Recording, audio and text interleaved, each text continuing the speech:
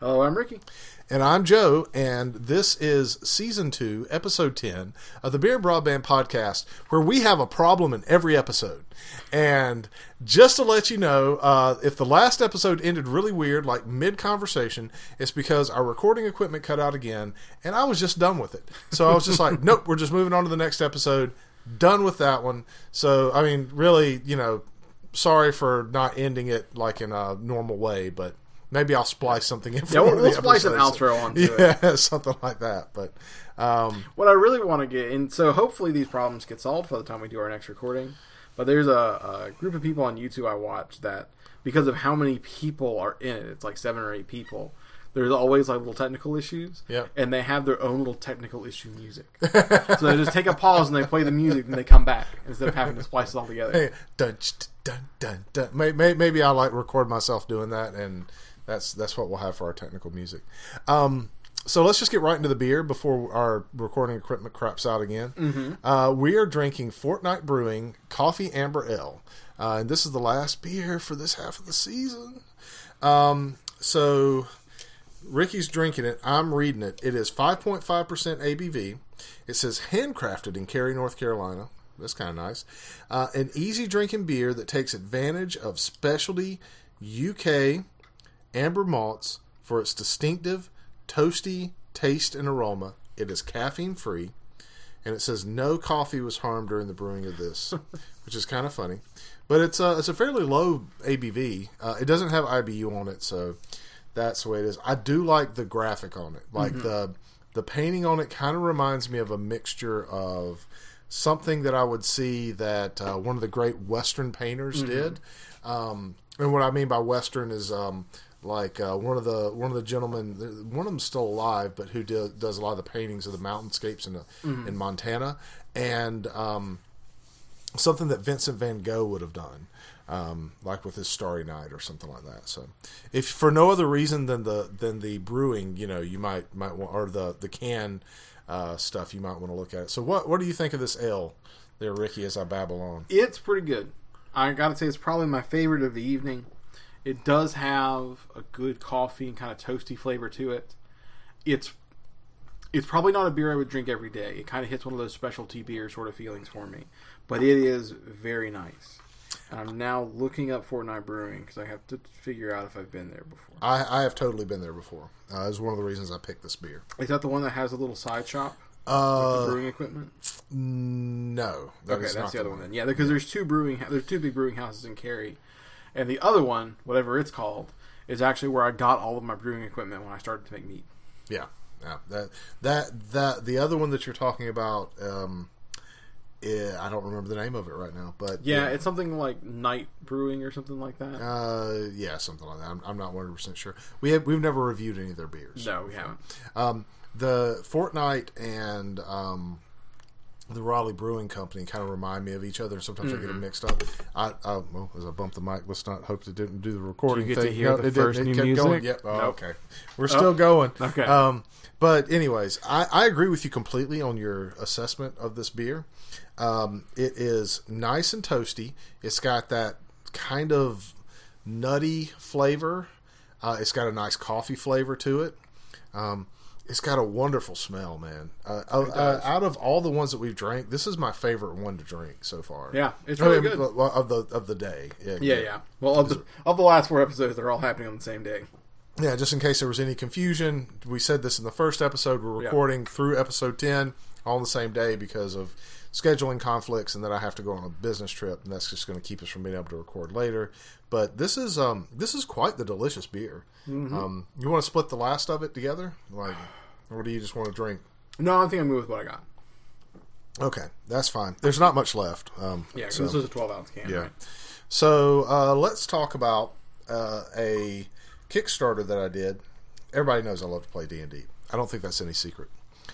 And whenever I run into unique dice, I kind of tend to grab it up, Well, there was this thing called Oceanus Brass that did a dice. It wasn't specifically for role-playing games, but it was basically like a luxury dice thing for a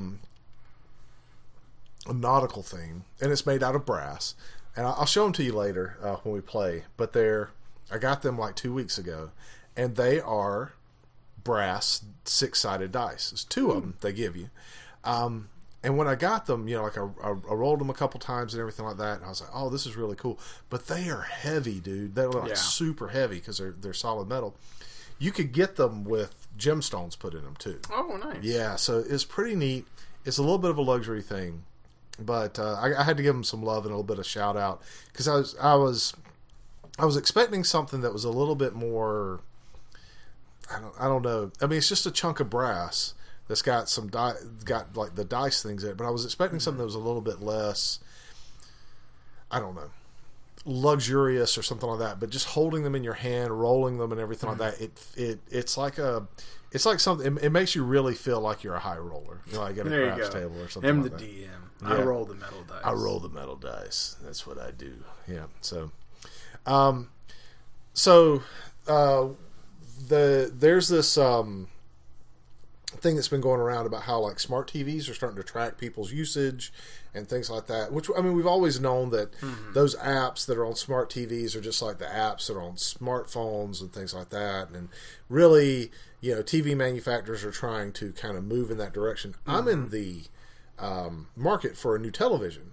I have a 2011 version of a smart TV that I don't keep connected to the internet, so basically I just use it as a panel. It doesn't really have the ability to get out, so kind of lucky with that. But it's a 1080p panel. So what do you think about using a monitor with the same technology, but no smart features? It's funny you say that because that's actually something I've been looking at too. I'm not so much in the market to replace the TV I currently have.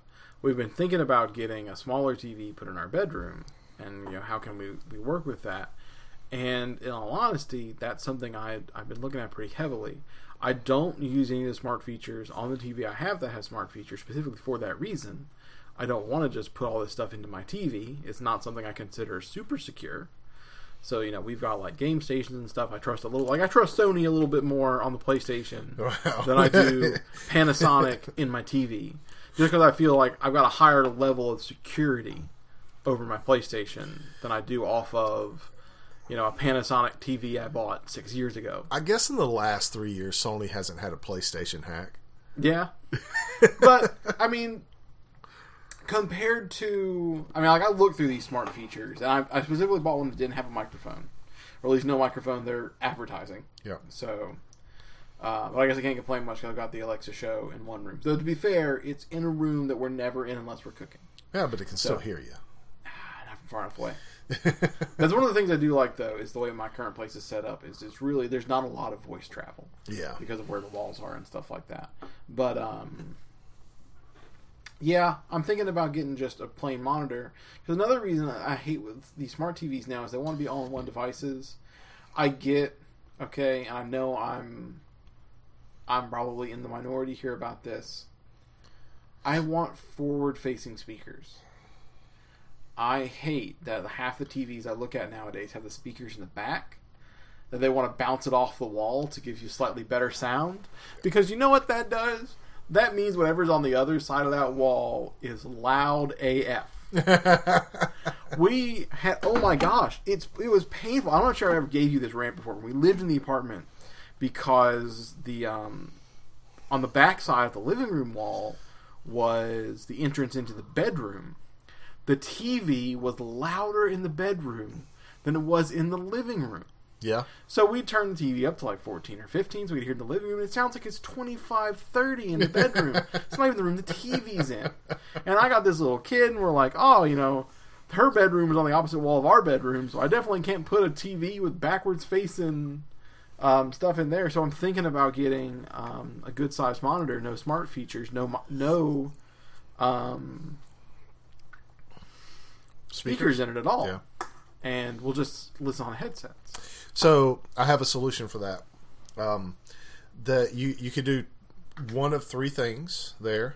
You could get yourself a sound bar with the monitor, because so let's say you're going to spend $1,000 on a TV set, but you can get a monitor for $400.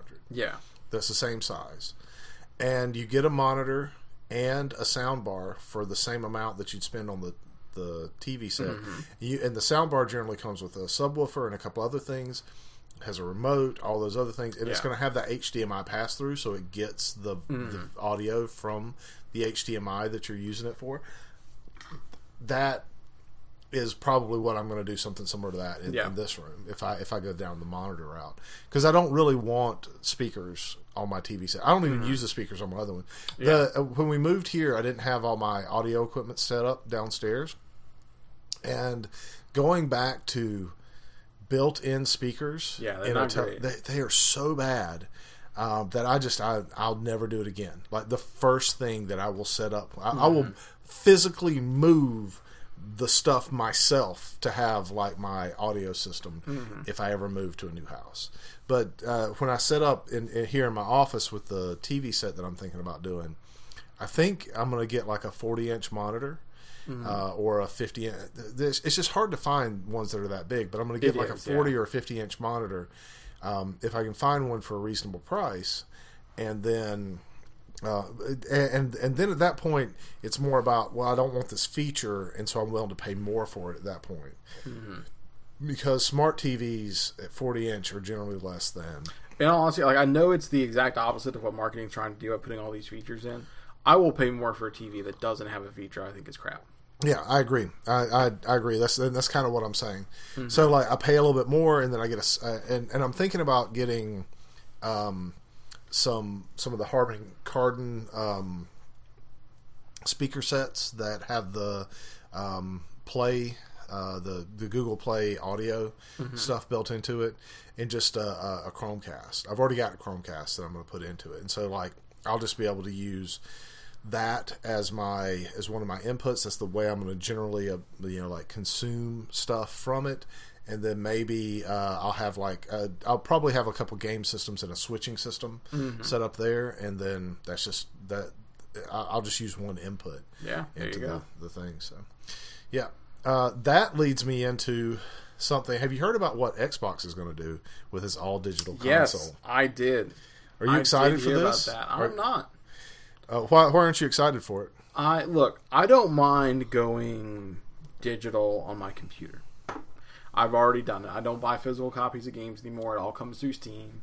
And there are pros and cons to that method. I will never switch to digital only on a console. They don't have the power a PC does to make that a good experience. It's hard to upgrade your hard drives in a way that makes sense. You put it in the cloud, now you're dealing with download times anytime you want to run something. It used to be, I'm not sure because I don't have the newest Xbox, but on previous consoles when I would get installs of it instead of the disc, they didn't seem to run as well as they did if they had the disc. Like the read speeds, the hard drives weren't as good as the read speed off the CD drive. It's not a great experience, and I understand you want to move that direction. I understand that's very positive for them, and that people think differently than me. But man, I've been having some conversations. Hey, do I want to get an Xbox? Because, man, the new release Halo collection looks really good. I loved the first, 2 Halos, but then never played any of the other ones. And that's 6 games right there. And there's a couple other, exclusives on there I wouldn't mind playing from my childhood. Then they said digital only. I was like, well, I'm definitely not buying that one. And if next generation it's all digital, I'm just not even going to bother. So I never even bought an Xbox One. My kid got an Xbox One. For all the people that were like, yeah, the Xbox One's great, Sony clearly won this round of consoles. We went from an Xbox household to a PlayStation household when the one came out.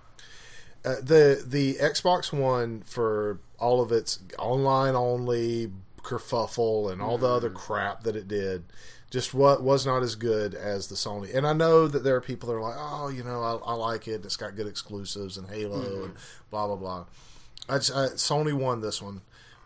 But if Sony even went all digital and didn't have backwards compatibility with the discs that I have for all of my other consoles, I would be like, well, you know what? I'm not going to buy a new one. Because there's no games that are coming out on the PlayStation that I care about so much that I had a PS3 up until about the midway point of the PS4 so far, and I was just fine with that. And I guess as I get older, I just don't care as much to have the new hotness. Yeah, we didn't buy ours until like a year and a half into the PlayStation 4 either. Yeah, I mean that's true. I know a lot of people, they want to jump on. Here's the newest thing. It's like, but like, am I gonna play it? And the reason that I won't do this is for the one thing that you said: the hard drive capacity of something like that is going to be crap. Oh yeah. And so if we know anything about like having all digital books, like I don't buy my books all digital. I still buy print copies of books, even though it kills trees and all that other stuff, because when they decide that the publisher or whoever decides that they're not going to make that book anymore, I still have a copy of it. Yeah. I can still read it, even if it's not the final version or whatever, but I still have a version of that book. And I've bought books off of Amazon before, and they've just disappeared from my list. Yep. Because the publisher quit selling them and they made them restricted or something like that. And now I can't finish reading that book or whatever. Now, that doesn't happen a lot. I'm totally fine with all digital if it's not DRM and if it's not something that... So, had audio issues again. Yeah. That's the the music will overlay someday in the future again. That's our marker. maybe eventually. We'll find something that we put on there. So hopefully we'll make it through the last topic on this. Basically, neither one of us, like Xbox can shove that digital console somewhere where the sun don't But I shine. did want to hit on one point because you made me think of something I hadn't thought of before. Especially indie scenes with games that for reasons can have to remove them from a market for a while. Does that completely disappear for a customer? Even like and I'm just talking about cloud markets in general, because my wife had published her book and she sold not a whole lot but several thousand copies. You know, she was like number one in her genre the day we put the book on sale. So, you know, she was fairly successful in that. But when she switched over, because one of her editor was making like a little pseudo publishing company, it got relisted there. When that company closed, we had to take the book off. Did that just remove the copy for the 1,000 people that had bought it before?